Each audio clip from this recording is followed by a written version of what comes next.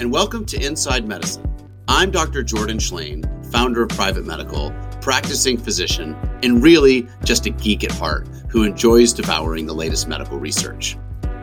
The Inside Medicine podcast is designed to give you a perspective by interviewing expert clinicians and renowned scientists to discuss new data in plain English, to educate and inspire you to take meaningful and scientifically credible steps to improve your durability and resilience. In each episode, we will hear from one of the doctors in the practice in conversation with a guest from our curated network of experts. Today's guest is nutritional psychiatrist Dr. Uma Naidoo. Dr. Naidoo founded and directs the nation's first hospital-based nutritional psychiatry service at Massachusetts General Hospital. She is also the author of This Is Your Brain on Food. Hosting today's conversation is Dr. Kelly Fradin, our New York-based pediatrician. She speaks with Dr. Naidoo about how different foods can affect sleep, depression, and overall mental health. Without further ado, Dr. Kelly Fradin.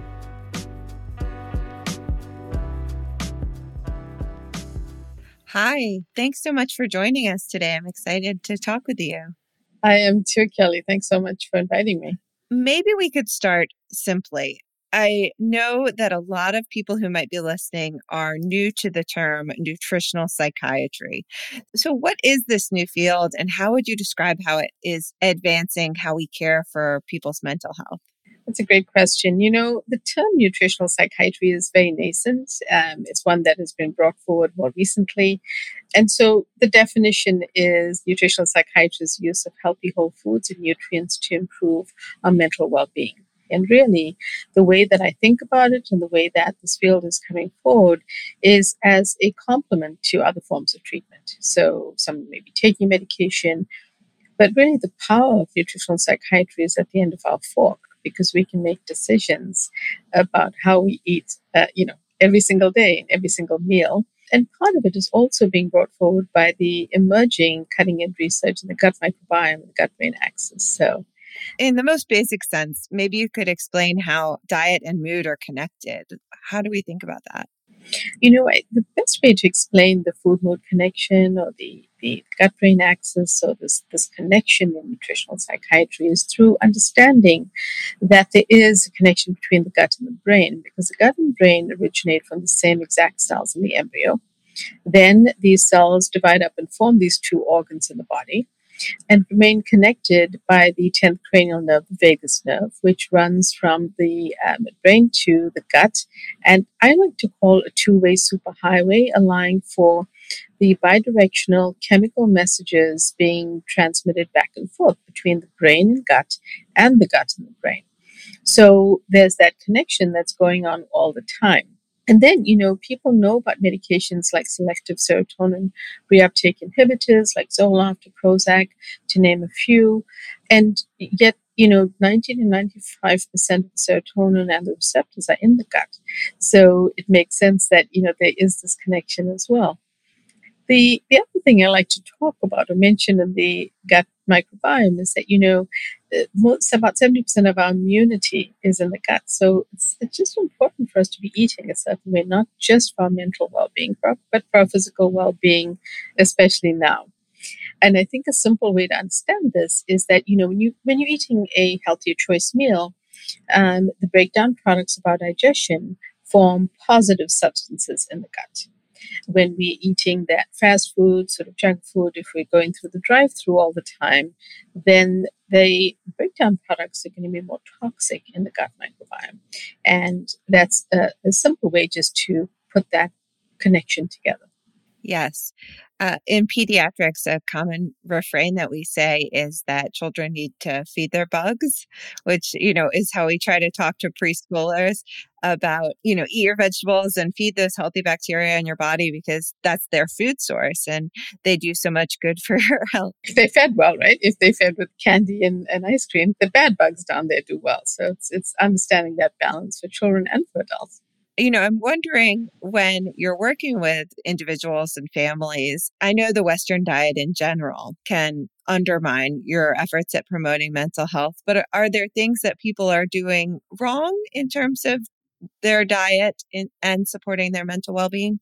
one of the ways I like to frame this is that it's less about right and wrong, but more about what movements we can make forward and identifying and bringing to awareness things like, some habits people may have picked up during the pandemic, which are maybe not so great and they would like to let go of. That's a good place to start.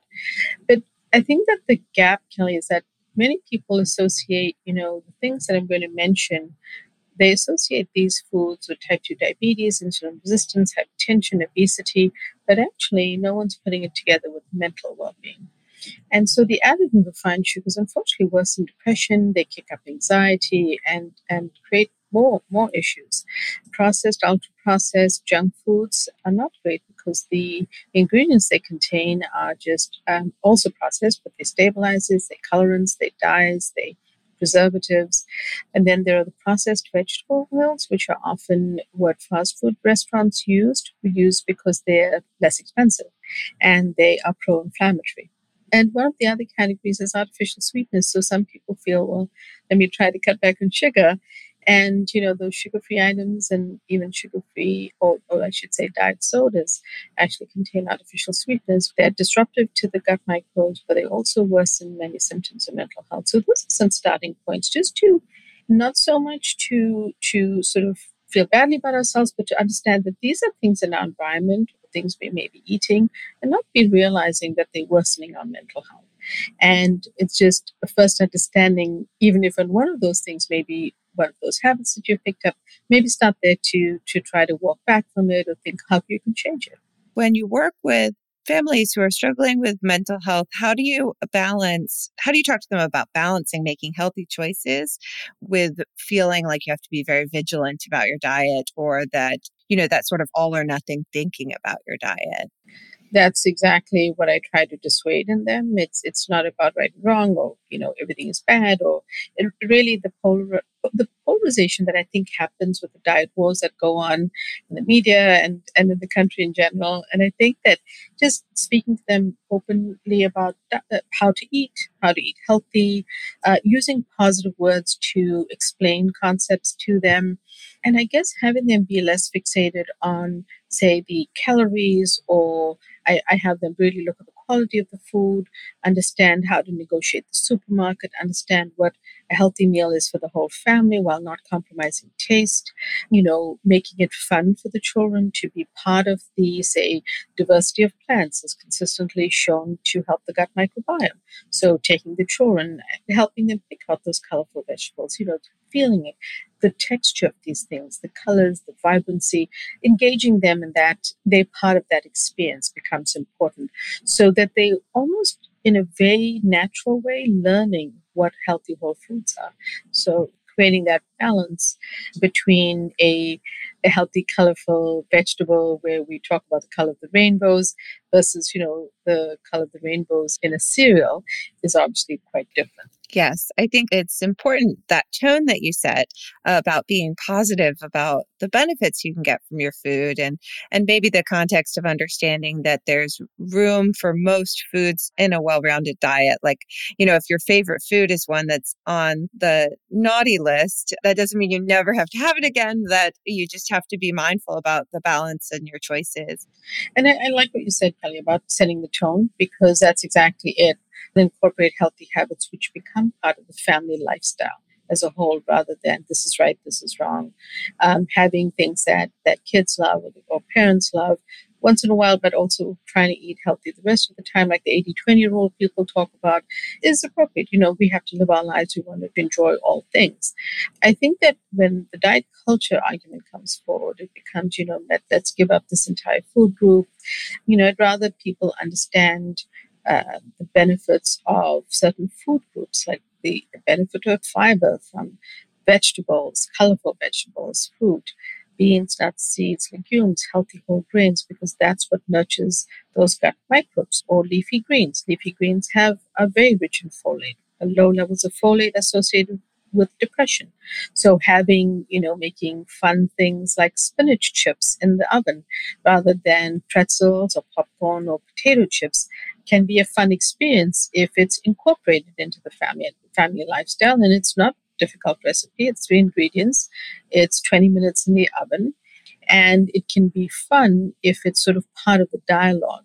And I think that, in my experience, is one of the ways to start changing that conversation around diet culture, feeling bad about, eating something on a particular day. I always say to everyone, we can always course correct at the next meal or the next snack. So, live your life and sort of move on from what you perceive to be that not so great day or not so great meal. Yes, when I ask parents at the well visits with their children to tell me about the diet, I always encourage them to think about it over a week or a month, because we all have days that are maybe off days, and they don't matter in the long run. It's more about the general trends and the overall choices. Yeah, no, it's perfect. Right. You know, I think you had published an article in the Frontiers of Psychiatry about anxiety as a metabolic disease. And that caught the attention of some of my partners because, we're always looking for sort of innovative thinking about approaching whole person ways to address disease rather than just always rushing to a test or a medicine. So maybe you could explain what you meant by anxiety being metabolic in nature. Sure. So, more and more, just like the missing conversation in the room when we see a doctor is our mental health. We'll talk about a family history of diabetes or hypertension or gaining weight during COVID, but we're not really talking about our mental health. I think that one of the things COVID did really bring forward with the force is the pre-existing conditions that led to worsening outcomes in COVID and even COVID survivors. And where that interacts with mental health is that not only do we now know that individuals who survived a COVID infection have worsening symptoms of mental health, it also interacts with the rest of their physical health, specifically their metabolic health. And we also know, and it's been shown through research, that more and more the thinking around inflammation being a basis for things like depression, anxiety, cognitive issues, and more is coming forward. How this comes together is that our metabolic health, how we're eating, how that food is interacting not just with our gut microbiome, but with our blood sugar levels, our metabolic profile in general, is so much more important than we've known before. And so I really am starting to rethink how we are looking at this in psychiatry, because the other aspect of psychiatry where this interfaces, and one of the main reasons that I felt compelled to pursue the study of nutrition, and I knew that certain medications were very life-saving for my patients with severe mental illness who were losing touch with reality, maybe they had manic episodes, but some of those medications had really significant impacts on the metabolic profile. So how did I find that balance? It's all of those factors coming together and then having us think, how do we look at this out of the box? And what can we do to correct how we're eating, what we're doing, simple changes that become part of your lifestyle eventually. I've learned the hard way that you cannot give someone a list of 10 things to do because it's overwhelming. So rather work on starting to learn how to make at least one healthy meal that you can adapt and the whole family can eat and has really healthy whole foods in it, is one place to start to change that conversation around food. So some of it is just having that discussion. So along those lines, maybe we could talk about just a couple of the most common mood disorders that you mentioned in your book. So starting, say, with the anxiety. If somebody listening, their family's been under a lot of stress during the pandemic and they're feeling the residual anxiety, what might be a small change they could make in their diet to help? Absolutely. So in addition to starting to cut back on those foods that you sort of want to identify as problematic for anxiety, added refined sugars worsen anxiety, artificial sweeteners, including stevia, actually worsen anxiety, studies show. So things that they can add in are things like starting off with those fiber-rich vegetables, because for a few reasons. I want people to think about, how they feel when they eat a sugary donut versus an actual plate of crudité or chopped veggies and hummus. The way that the food breaks down in their body is important for us to understand, because a complex carbohydrate, like a veggie, is very different from a simple carb like a donut. It breaks down more slowly, it's rich in fiber, nutrients, vitamins, and your blood sugar is more even, on an even keel and more even over time. For healthy whole foods, leafy greens, things like dark, extra dark, natural chocolate actually have been shown to help. Stress as well, things like blueberries and berries, spices like turmeric with a pinch of black pepper, all actually help with anxiety over time. None of these work overnight or immediately, but when you start to incorporate them slowly and steadily in your diet, they will work over time. And what about insomnia or sleep difficulty? Because I know the pandemic has disrupted a lot of family routines. And sometimes, the kids have come into bed and the sleep habits have deteriorated. And now, when parents are trying to promote their mental health, promoting the sleep is such a core part of that. So, there are good foods to offer children to help promote their sleep. So, what some of the foods that I like are the sort of melatonin-rich foods. My tip around this is having breakfast for dinner because eggs are actually rich in melatonin. So, if the family does eat eggs, I prefer pastured eggs if it's possible, and making an omelet for dinner. Making that type of dish for dinner with some added veggies, can add to that. Actually, can make a dish or foods that are rich in melatonin helpful to almost ease the body into sleep for the evening. And then there's some very specific foods such as tart cherries that help because they've been shown in research to help insomnia.